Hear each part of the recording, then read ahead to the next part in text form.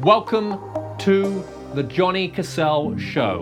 This is your #1 resource for dating and lifestyle advice. Okay, guys, listen. This episode I've been really looking forward to because my next guest and friend is quite a unique individual. You know, the positions that she's held at various tech companies have been of tremendous value, and the value that she's incorporated within these companies is eye-opening.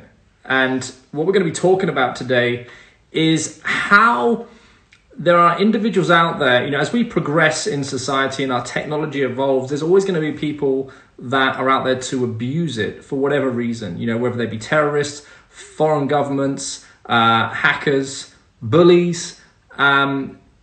So what Laura's really good at is using these platforms and finding solutions as to how to combat these people. There's going to be various other topics that we're going to talk about. So if you're interested in the tech world, you're a woman perhaps, or you're attracted to women that are, you know, go-getting career girls, then, you know, stay tuned. We're going to talk about all sorts of things. So I see Laura's on now, so let me just have her join. Hey. Hello, can you hear me? I can hear you. Great. Well, welcome to my home. I mean, I just messaged you earlier and I was like, make sure your background game is strong, and let's just have a look over there. Super boho, super chic. Not too bad in San Francisco. Background game strong. Strong game. How's it going? Here we are. It's well. I'm going well. I've just finished my training session, and you know, I've been excited for us to connect on one of these. I know we spoke about it for a while, and you know, I'm really thankful that we come in the conversation to put this together, because, you know, as we've known each other for some years now, it really kind of helped me further understand what you do and the value that you actually bring in, because I know that when we met, there was only certain things you could really talk about. Yep. So I'm hopefully going to use this time to talk about that a little bit more now than what you could previously. So, you know, what I spoke about already about you is, you know, you've had this background working in tech, Facebook. I mean, correct me if I'm wrong, but it was WhatsApp first of all, no? Wasn't you within the team of WhatsApp initially? No, I initially started on Facebook pages, and right. But then the role kind of expanded across the family of apps for Facebook. So once we started diving into some of the integrity things we needed to address. Right. So where did the interest of, you know, going into the tech world, first of all, but then really finding your niche of, you know, protecting people from these platforms effectively? Yeah. So my background actually started in taxes and security within that. And so I started at a company called Intuit, which has a product here called TurboTax I acquired years ago.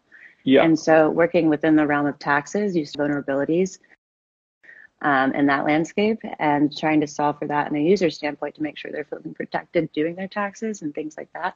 That's where the interest really came. And then Facebook was just a massive scale of how to try to instill some of these principles to make people feel safe and get the right type of information. Okay, so how many times do you think that you've been responsible for keeping people safe?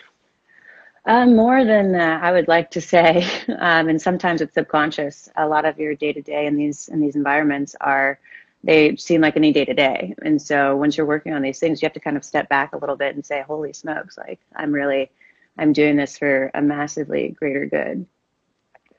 Right. So could you give us an example? I mean, like, so let's start off lightly, first of all. I mean, not to say lightly because it's still a major issue, but, you know, if there is, you know, there's a kid at school, whatever, and, you know, he's perhaps experiencing being bullied at school, right? But of course now, because of technology, the bullying doesn't stop at school. It could potentially continue on Facebook, on Instagram, or whatever flavor of the month, you know, social media platform, whatever it is. What's your role with that? I mean, how do you first identify that's going on, and then perhaps, I don't know, what is it, limiting these people's accounts? I mean, how does that work? Yeah, so you have to start at like the very genesis of what it makes to be a bully. And so you have to understand that ideology, and that person's probably suffering just as much as the person being bullied. And so in order to kind of address that in a holistic way, you have to understand the bully. You have to speak with them. You have to see their behaviors and the type of bullying they're doing. And then that gives you the type of research you need to go in to start making product solutions. So say I'm being bullied, and here's the example. A lot of times when you're being bullied on a platform, you don't necessarily want to block the bully, because that'll kind of initiate different behavior and different avenues for them to start using, or they'll create a new account. And so essentially you have to provide a set of tools that allow them to maybe restrict. So that came out for Instagram. So commenting and restricting those kind of give the person more control, the person being bullied, to see how they want to address the type of bullying. So you have to give user controls, and you can't just immediately block, because that might not be the solution for everyone. So you'll get notified when someone has reported it on the account, right? So if someone has flagged it up as abuse or something like that, it might start off with comments under an image, and then that effectively works as a ticket on your side, and you look at it, you discover it, and then you try to so when you said about it's really interesting what you said, like exploring the mindset of the bully. You have to understand the bully first as to why they're using it, and restricting their accounts. What's the next course of action? I mean, is someone directly from Facebook reaching out, or is it just like a look, this is the punishment, and it's 1 strike, 2 strike, 3 strikes, you're out, sort of thing? Yeah, so there's definitely, it's a spectrum. So sorry, you might hear some background noise. But there's a spectrum of different types of bullying. There's like spam behavior. There's any type of abusive behavior that falls in a lot of different facets of bullying. And so you have to, one, have human review. And we have, again, a checkmark system to understand the level of severity and the level of harm being caused. And so that is reviewed. There's also machine learning and classifiers that kind of review content and things that will identify really quickly if it's abusive language on the platform. And so that goes through a review system. And then there's also just ways for users to give feedback. So you can simply tap through and give you like some assessment of like the type of bullying happening. But then if we need more information, we'll put something in product and reach back out to the user to make sure their problem's being accurately addressed. So if someone is like, listens to this perhaps, and, they are on the receiving end of, some online bullying. I mean, we're talking about, if you're younger, but to be honest, it doesn't really stop whatever age you're at. I mean, you see some, you get these keyboard warriors online, and they have this sort of like group mentality of sort of butchering someone online. But like, what can that person do if they're on the receiving end of it? How can they kind of speak to these social, or what's the course of action to take? Yeah, and if it's particular to Instagram, there are different reporting tools that are there. There are different types of muting behaviors in the product, and different affordances that allow people to kind of mitigate that on their own. But if it does need to escalate to our community ops team, then people would go and review those things and make sure. So there is a little bit of a waiting game, and so that's unfortunate. But since I was there, they're trying to address that gap period, because a lot more abuse can happen if there is time between. And so if you're thinking about, to your initial point of speaking to the adult demographic and various subsets of that, bullying starts to manifest in different ways across the landscape of adulthood. And whether that be in a sexual harassment realm, whether that be in just a clique realm where you're feeling excluded from your friends and things are happening outside of your knowledge, there's like those little granularities are also can be considered bullying if it causes harm for the person. And so addressing those are really, really nuanced, but a part of the problem and the lure to try to get it solved for. All right. Were you like, why is it important to you? Is it? Yeah. I mean, I think most people were exposed to bullying. I mean, I certainly was when I was younger, by girls, ironically. Yeah. Well, a lot of comments on that one, but we'll shop it. It hits home for me once you have line of sight into the severity and the scale at which people are being bullied on different types of social mediums. You hopefully and intrinsically become this massively empathetic person and wanting to help all of them. When it's prevalent in your day-to-day, seeing these types of behaviors and actions time over time, and it really almost can, in some cases, lead to suicide. And you essentially want to use your whole mind and body and heart to really help and really make sure these people are safe and taken care of. Do you feel like bullying is like part of character building? Like, do you feel like, I mean, for me, you know, the way I look at it, and maybe it's just because of the way I've trained myself psychologically, like it was the best thing that happened to me when I was younger, because it gave me limited belief that girls didn't like me, and then pushed me in a direction later on in life to overcome this limited belief that I had. So although at the time you don't know any different, you don't know that's ahead of you, and it's a very traumatic thing to experience. Your emotions aren't developed, your psychology, you know, you haven't done life, you know. But I feel like for me, it was certainly an important thing to experience. Yeah, no, I think just to your point, I think it is, there are character building moments and things you can extract to kind of reframe them and take them forward in a positive way. But I think it's also just ingrained. So we live in this world where survival is what we're coming from. And so sometimes that surfaces as being a bully and making yourself and your ego feel a little bit stronger and higher. And sometimes that manifests in other ways, and you become inward and you start to deal with all of your things in that sense. But I think it's essentially ingrained in our characters and our genetics. So in order to combat that, you just have to have a finite lens into yourself and the effects you have on other people.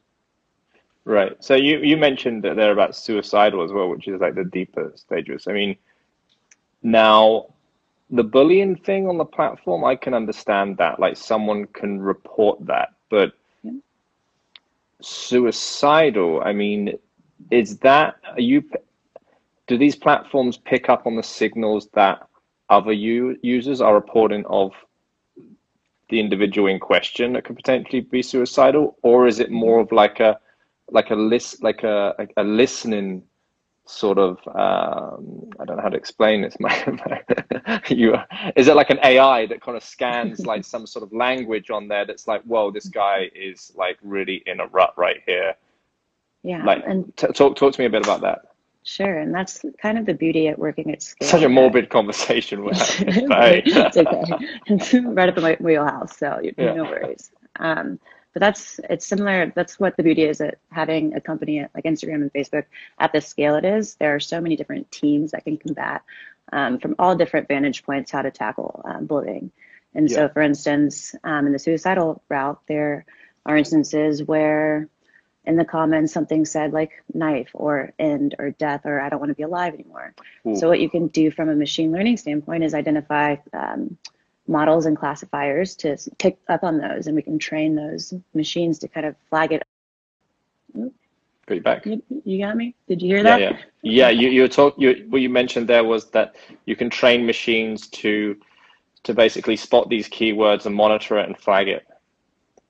Yep, exactly. And so once that's working in parallel to some of the other product solutions and affordances within the app itself and the user reporting and our community ops reviewing all of these things, you can kind of triangulate all of that information and understand the severity and start looking at it in a lens. And if you need to go and do some research or in-app surveys and things like that to understand if the problem is actually being addressed, to get that another piece of signal to kind of have an aggregate of all those pieces, then you can actually understand, where do I start here? What's the root source? Where is it stemming from? And how is it propagating throughout the platform?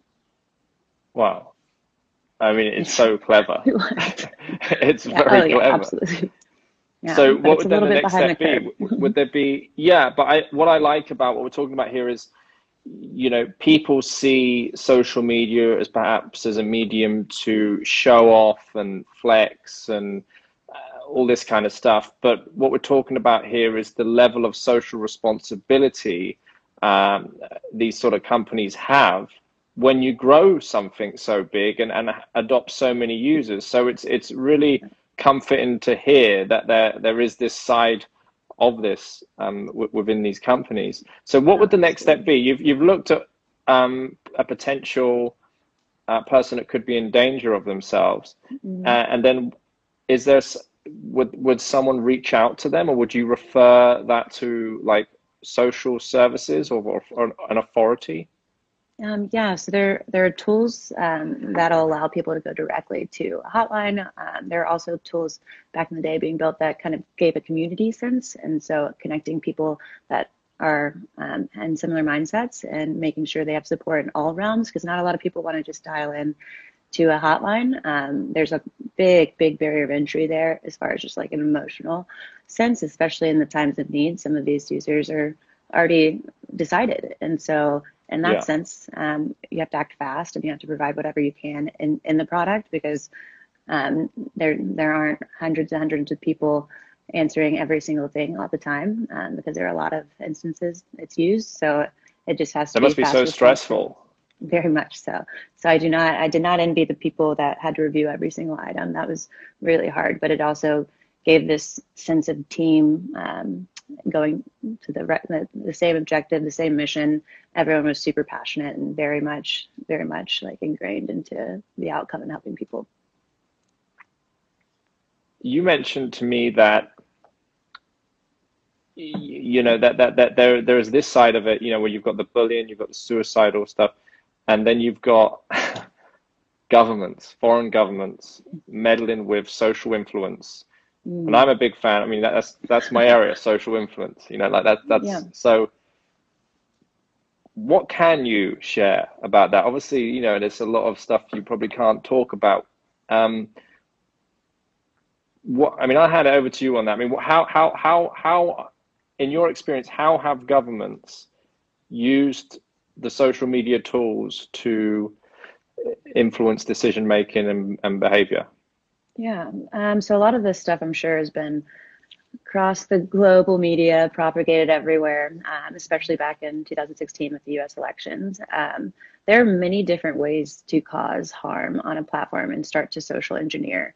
The one that I was specifically close to was creating fake pages. So a prime example is the 200 some Russian company that just perpetually created fake Facebook pages. And so what we had to do is identify the mass reach, the audiences they're going after, and the types of mechanisms they're trying to social engineer. And so in that example, the ways they were doing it were creating false propaganda and attaching it to different candidates, and it gave them a contrast view of what their normal stance or platform was.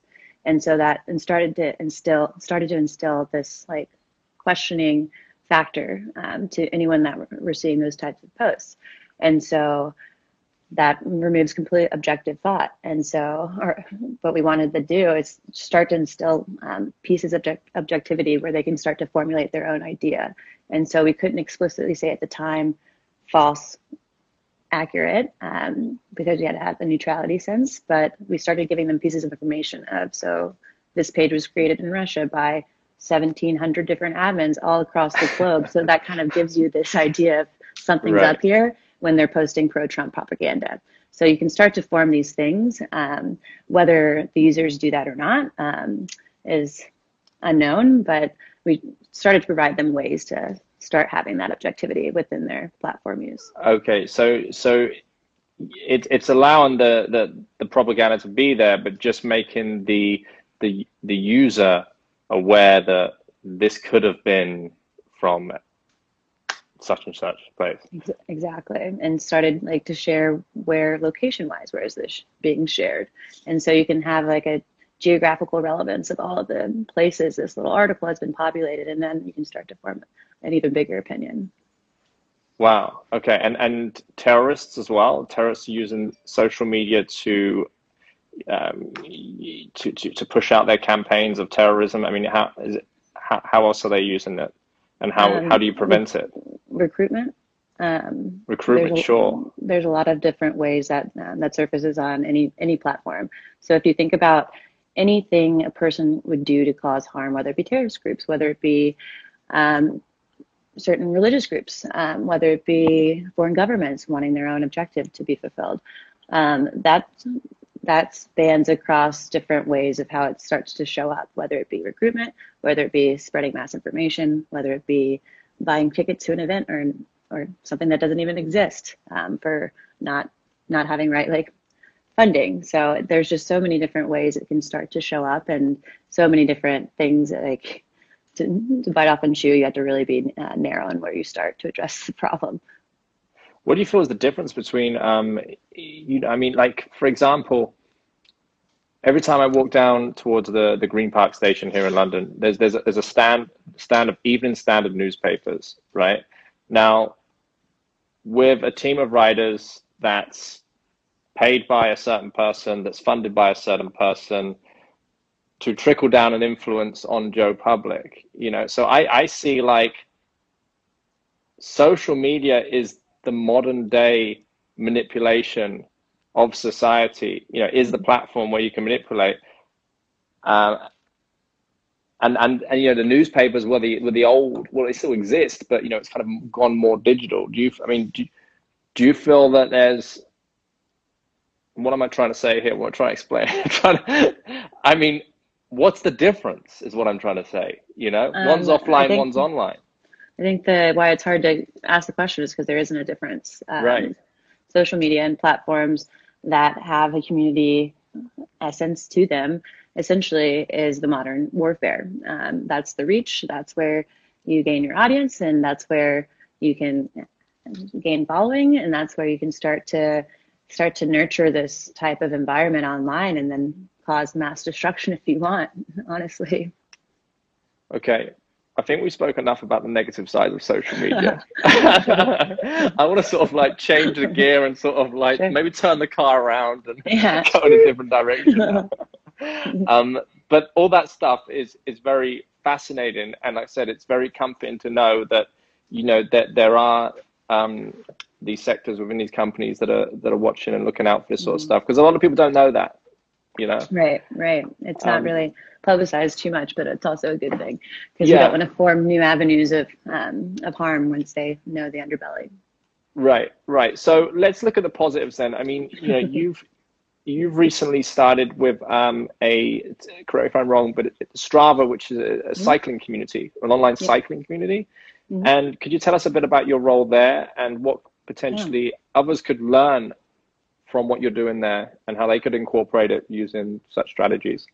Yeah, so my role there, so I lead a design team, and so essentially Strava is known for running and cycling, and it's been around for almost 11 years now, and so it's really been known historically to just create a bunch of features, a bunch of things that are really useful for cyclists and really useful for athletes, and it's become this really robust app. So my role there was kind of to take a step back and start to understand where we can simplify and really give the users a voice. And so what that could look like is, are we addressing the types of problems they have when they're being athletic? Are there any friction points during their ride or their run that Strava is actually causing? And so how do we mitigate those types of things? And a lot of the role has just been more in a strategic guidance way. So we just recently moved our paywall to put some of our most valuable features and our most unique features behind a paywall. So that caused some friction, but my role in that was to try to identify, one, how do we become profitable?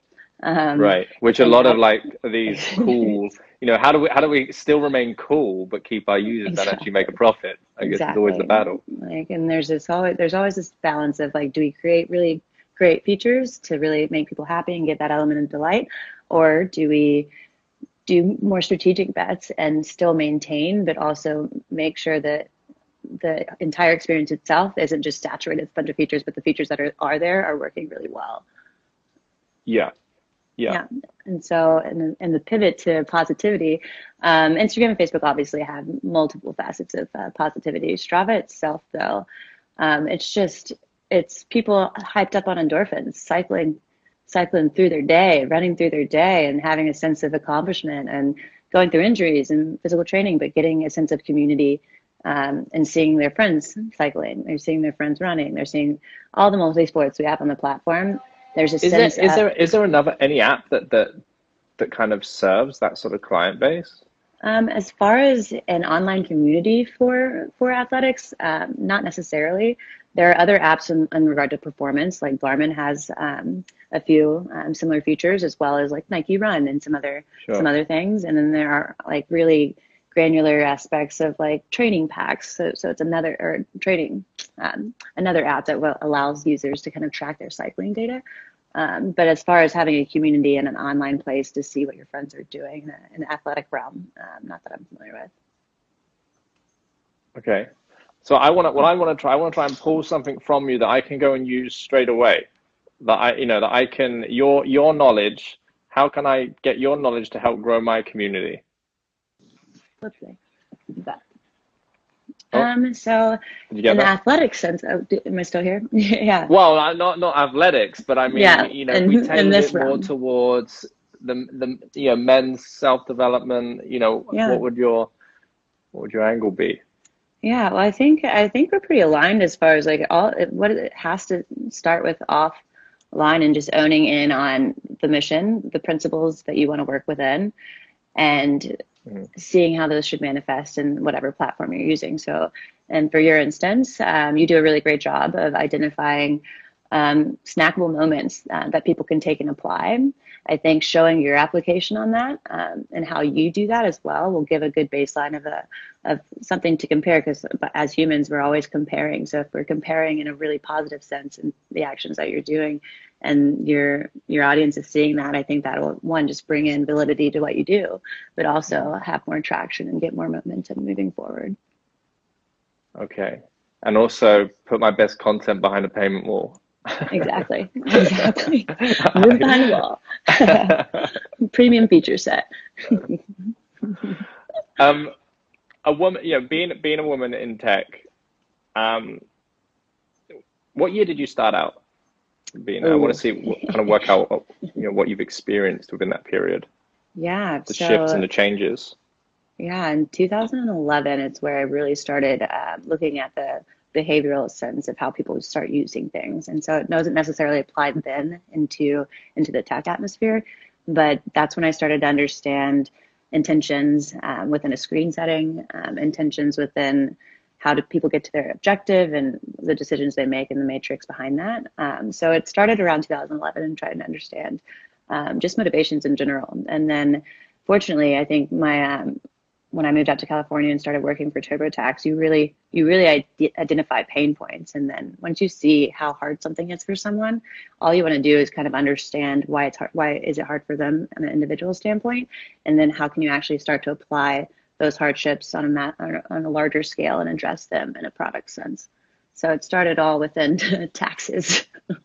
Right, right. But do you feel like working in tech as a woman is a comfortable environment, or do you feel that it's still quite a masculine environment, and you've got to kind of there's a bit of toughening up to do in that world? I mean, I know that to be true still for the financial kind of district. Absolutely. It's male dominated and it has been for a long time.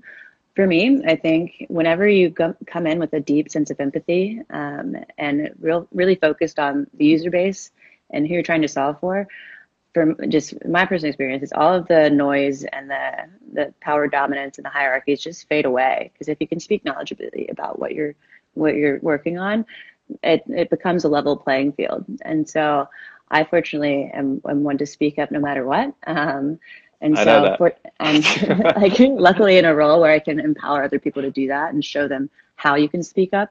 And so, and if their voice feels suppressed, there's also dynamics you have to address on the other side of the field. If it is a male suppression, then you have to go over there and you have to speak up, even if you don't think you can. But it takes direct communication and a level of emotional maturity.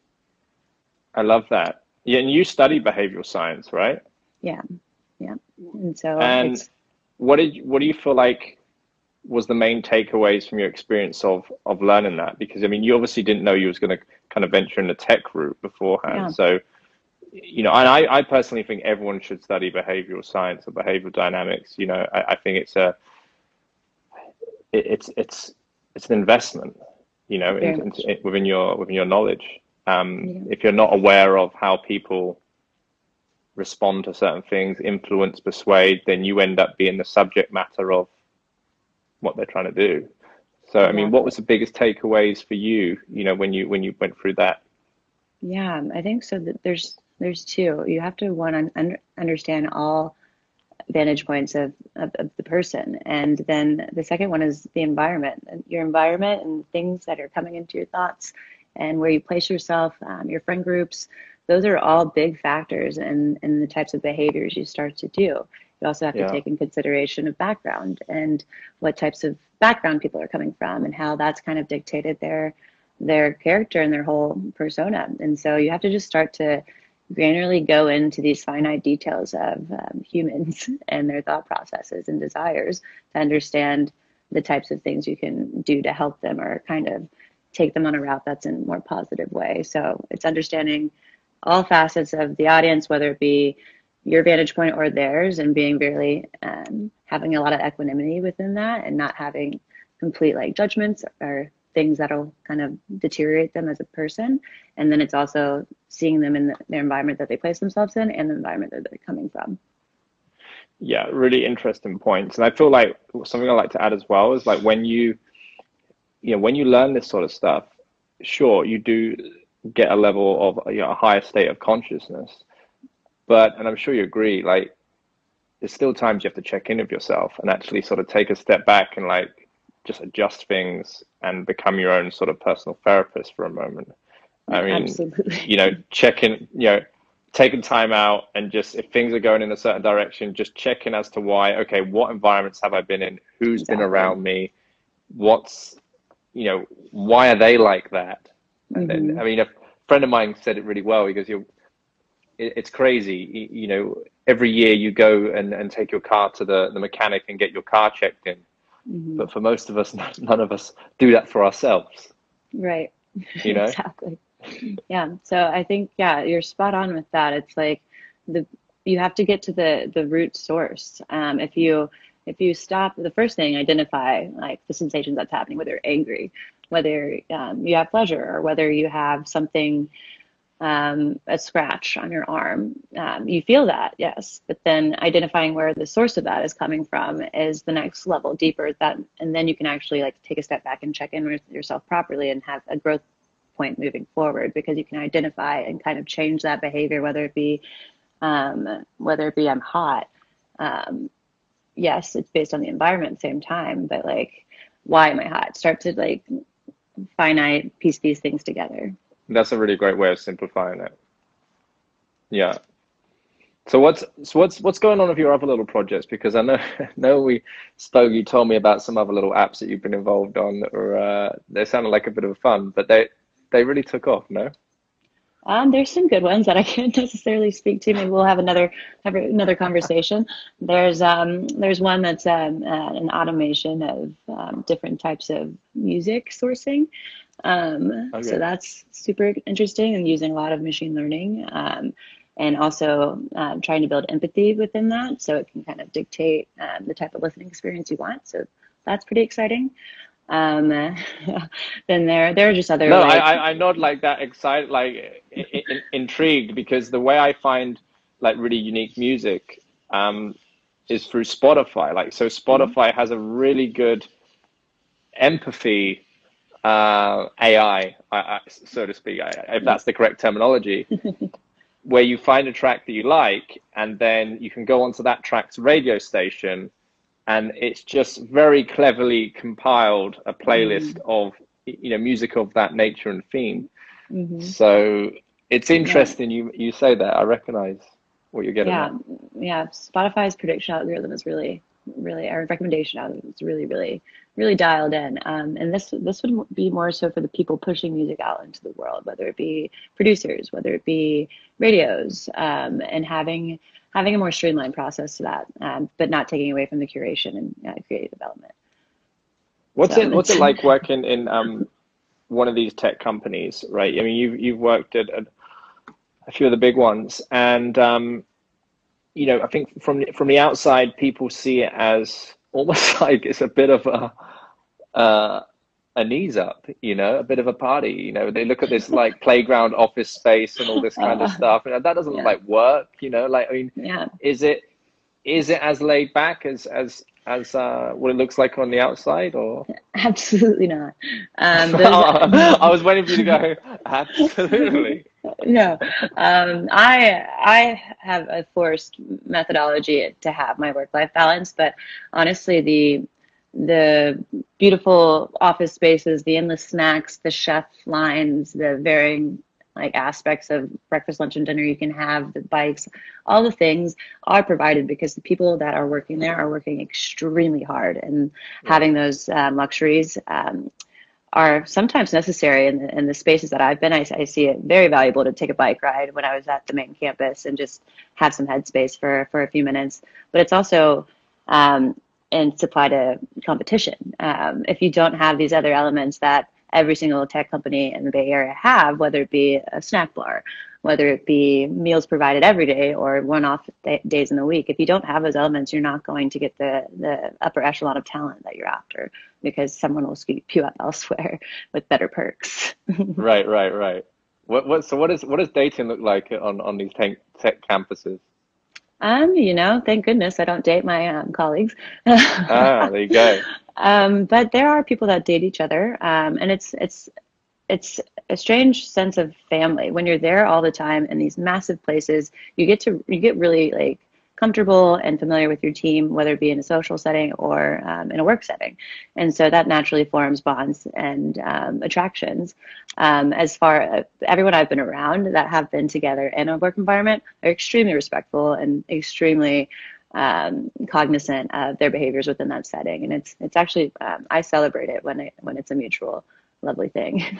Yeah, and San Francisco is what I know it to be is a very liberal place.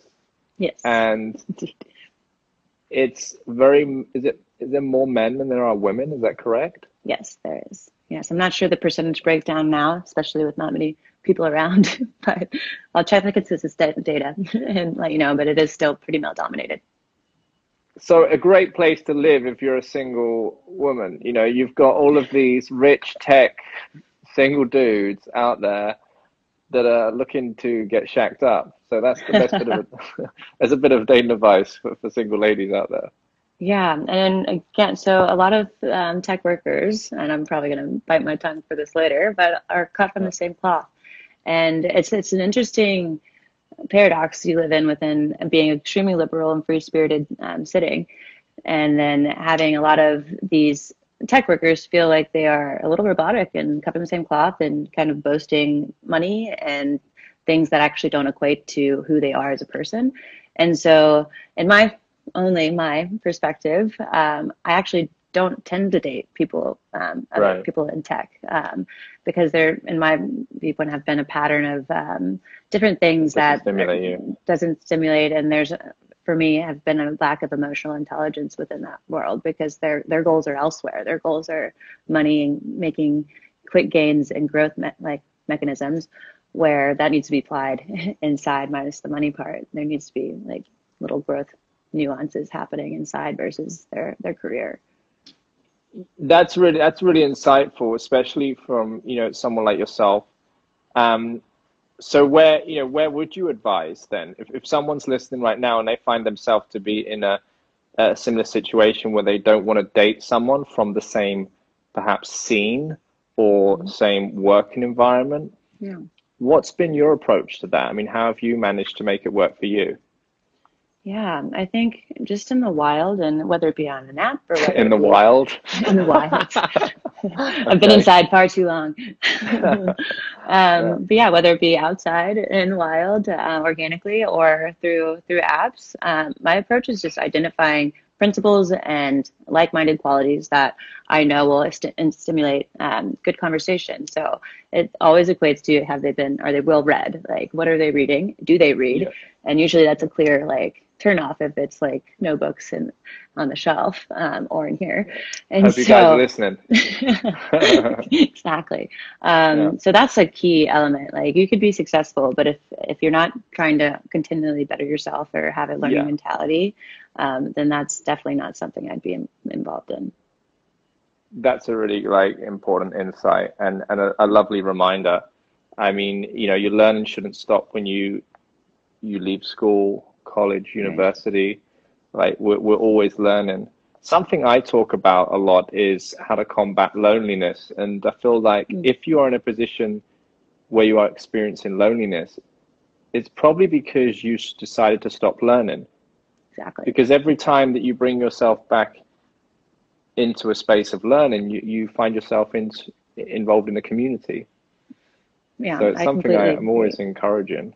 Yeah, I think perpetual learning mentality, a beginner's mind, if you will, in a Buddhist sense, will always lead to self-betterment. And I think it's really trying to understand and get down to the comparative model we live in. And so if you have the sense of loneliness, you're benchmarking that loneliness off of something, whether it be an innate feeling inside of you of like, I just want companionship and proximity and skin and touch and all those things, or is it based on something that you're observing that you're coveting? And so if you understand where that sense of loneliness is coming from, then you can take the learning mentality and apply that method and learn in different facets of, okay, how do I remove observational comparison models? There's books on that. Or how do I go and address this like deeply inward feeling? And there's also many readings on that. And it tells you how to make your little adjustments to your day. So not to remove the feeling, you should feel all the feelings and make sure they're addressed. But it helps you kind of get out of that negative thought pattern a little quicker and help you kind of not just live in that type of like woe me environment. Have you found that the knowledge you've acquired through your studies and your work and learning about humans and behavior and nature, do you feel that it's kind of got in the way of you being able to meet someone? Like, do you feel that there's been often maybe resistance or not a clear path because there's this whole cloud of information that you're reading? Yeah, that's a great question. And I've been doing a lot of self-reflecting on this in the past few Oh. years. And it's been there because I have that really narrow lens on behaviors, interactions, body language. That is a barrier and a wall for me sometimes to not just constantly go in this pattern and thought pattern and like, why is it like this? How does could this be differently? I used to bring it up in every instance. Wow, like your solution-based thinking is on overdrive all the time. All the time. And so I had to actually really take time and not let that affect relationships, friendships, because then in my mind, I'd be like, you could have addressed this differently, or you made that bartender or someone uncomfortable. And I would completely like paint a picture for that person of how it could be different. And I realized that's not necessarily the most helpful way. And it has prevented me in the past from like really emotionally connecting to someone because I didn't think their empathy level was in the same state as mine. So definitely had to work on that and still constantly working on that.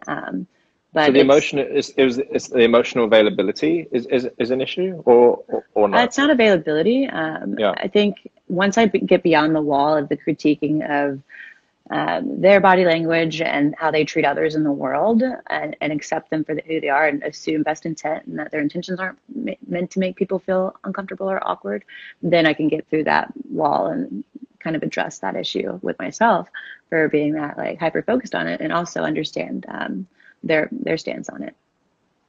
Interesting. So there's a lot of benefits of the doubt being dished out when it comes to get involved with you. Working on I was talking. I was talking about this with another Laura who I was on the chat with the other day, and what were we talking about? We were talking about first dates and how when you go on a first date, it's more often than not one is not being their true self. And they are equally as nervous as the other. And I said, look, for me, what I've had in the past is, just understand that, take that higher stance and just understand that is the dynamic. It's not, there's no chemistry here. It's just, we are both not being right now, So it's to give it a second go. It's to give it a second date or a third if needs be. But yeah, if the person is still very stiff and potentially a nut job on day 2 and 3, then get it off. Exactly. 3 strikes and you're out, mate. Exactly. I find for myself, and maybe it's just part of my character or part of all the things that collectively have made me myself over the behavioral science years and being immersed in an empathetic role. I feel like anytime I'm just completely unapologetically myself, that has always yielded the best results. And whether that be first date, first meeting, or just not even assuming a date, we're just someone in a park. And I am just candidly me with a lot of quirks and a lot of nuances layered into that. But I find when that's the case and you don't have those filters or those walls, that provides the most success, because people know immediately, is this a type of person that I want to spend more time with? Yeah, exactly. And I'm what I mentioned to the people I work with is that, if you put pressure on yourself to say, right, I need to be in a relationship, you're not going to be in a relationship, because you're not being the version of yourself that is attractive. And in actual fact, I think it's the opposite. I think if you tell yourself, right, that's it, now I'm going to be single, I think you'll be surprised to find out how long that lasts. Yeah, exactly. The more you work on yourself, it's the law of attraction. You'll immediately attract what the goodness that you're doing for yourself. And it takes time sometimes to see those results. But once you become just a happy person and not attaching to these desires of a relationship or desires in general, and you understand the source of them, and you understand, okay, I am this more fulfilled person, that will literally, they like flies. Yeah, it does. It is the law of attraction. Yeah. Something I wanted to ask you, because you're a girl that's got some pretty cool hobbies. You like skating, surfing. There's a guitar in the back as well. Yeah. Lost you. Sorry about that. Yeah, I not too think bad. I think this area of people's lives is important, and perhaps you could share what you get from having such hobbies. Just so like people listening, because for me, I think like having a hobby is important because it stimulates your brain, it puts your focus into something. Right. It stops you from sitting there ruminating about the past and unnecessary unwanted thoughts. Yeah. You build self-esteem through progression of that hobby, and again, sense of community. Exactly. I mean, are there any other sort of things that you kind of get from your hobbies? Yeah, I think initially, just in like basis of identifying a new hobby, the initial appeal is for me sometimes an escape, and so I identify that as not the most healthy thing. But once you start a continuation and practice of said hobby, it becomes more than an escape. Yes, it still has that undertone, and it has a sense of freedom and like liberation.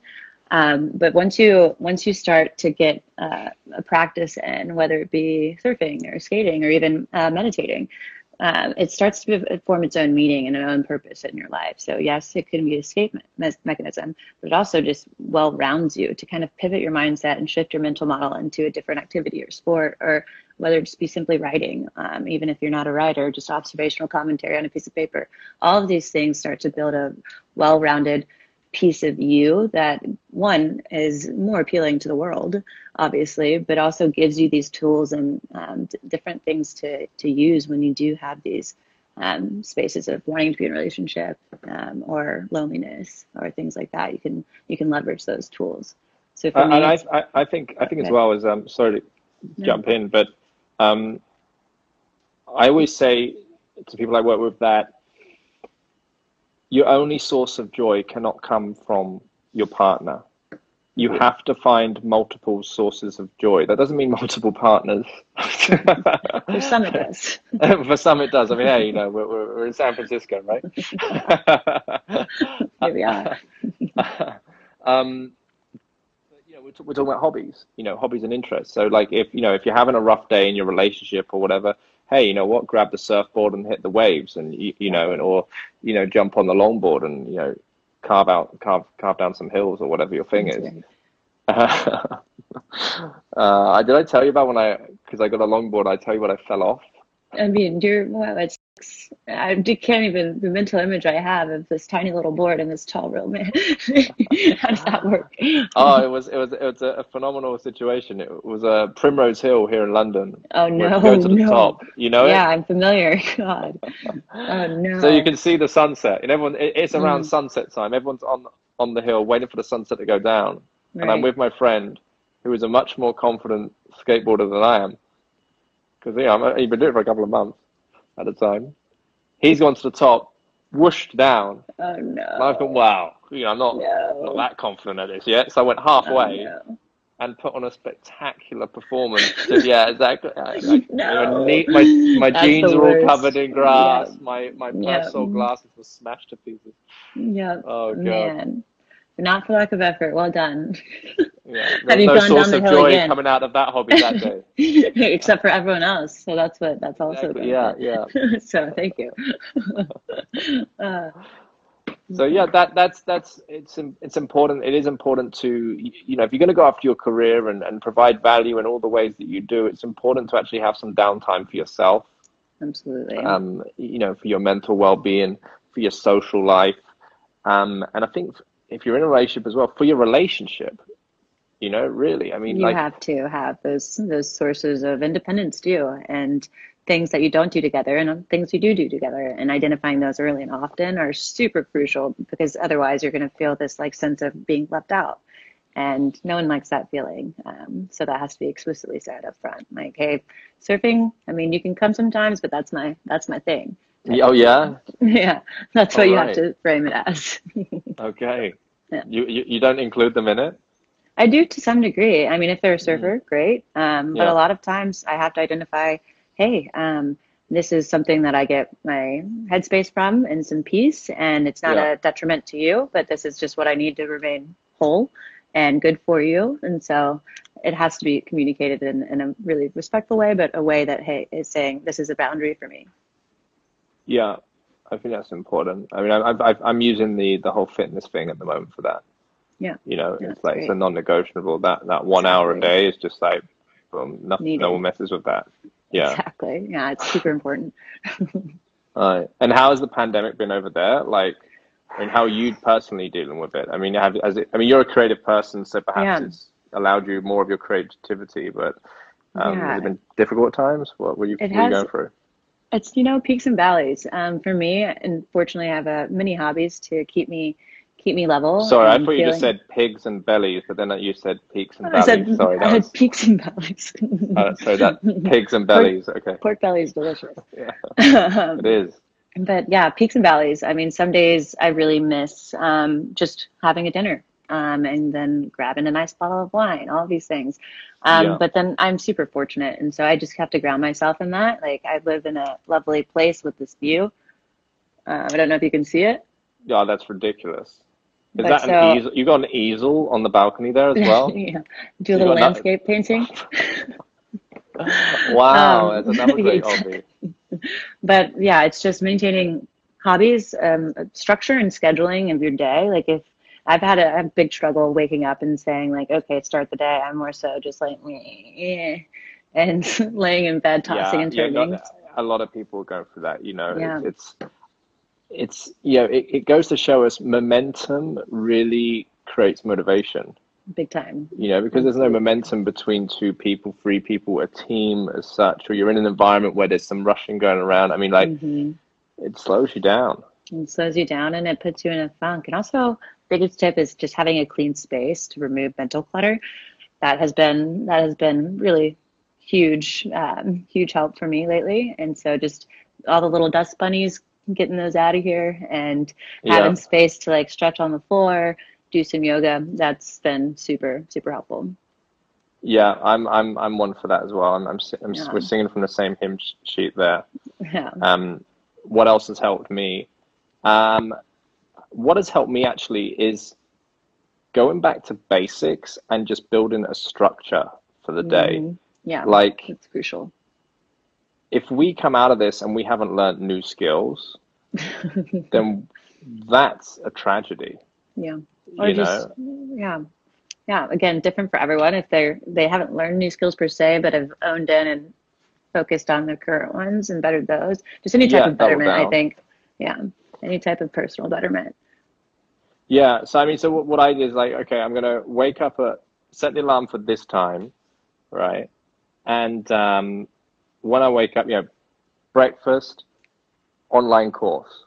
Yeah, great. Right. So do breakfast, online course, answer emails, do some scheduled work projects, lunchtime, session in the park, work. The remainder. Yeah. Really helpful for the mind. Just that busyness. Yes. That deliberately scheduled the busyness. Exactly. Too much time in your hand is never going to be healthy for the mind. Yeah, or just not knowing what to do at that time when boredom comes in, or I'm a big proponent to never feeling bored, and even if it's just sitting in a chair, and the moment your mind starts to go next, or what should I do? Where should I focus my attention? That's when you start to fill that peace with things, and the more things you fill in that hole, when you do feel that solace, the more things you're going to need. But if you don't need them, and if you can just pause and be present, hyper present, then you'll find yourself, boredom's not going to be there, loneliness will start to be mitigated, a lot of things. 100%, really is. To anyone that is watching, they've got any questions, and we're just coming up to like the sort of final minutes and moments now of this discussion, which has been highly enjoyable, Laura. I mean, whenever we see each other, it's always sort of like a drink and a bit of an ease up. But I feel like we've had a bit more of a intellectual conversation this time round. Anyone that's got any questions relating to tech, Facebook, Instagram, Strava, creating communities, bullying, suicide, self-harm, any of the above, chip in. But yeah, there's a question box at the bottom here. Is there anything that you feel that you wanted to use this time to sort of share? Yeah, I mean, honestly, it's no, this has just been nice. Sharing a dialogue was the main goal, and just giving a different perspective on the internal landscape of what these companies are doing. There's a lot of external, and we could have hours covering the topic. But I think there's just a really small percentage of people out there that have had the experience, and that can speak to it in a way to help, again, form a more objective thought of how these companies are dealing with it. Yeah, no, it's been highly insightful. As I say, you're right. All we see is like Zuck in the courtroom, like fighting off some sort of court case, and we don't really actually see what's going on behind the scenes. So thank you for sort of unveiling what's behind the curtain. And so Strava's obviously where you currently are. Is there anything else that you're working on the side, or any sort of other projects that you're excited about? Well, use this platform. A book, it will be coming out into the world. You're writing a book? And so it's written, and it should be out to the world in July. And so it's essentially on a lot of exactly. We'll compare sales. I'm just kidding. But so essentially it's about all the topics we covered, but in a really, really detailed way. And so it's on behavioral molding. And so how these mediums and platforms are kind of dictating how human behavior will go from this point forward, and how to stay true to some of our roots and some of our undertones, and not be completely in the rectangle box for the rest of our lives. Hi guys, if you enjoyed the content, why not head over to my YouTube channel and hit subscribe. If you want to send me a message directly, head on over to my Instagram, London Dating Coach, where you can contact me directly.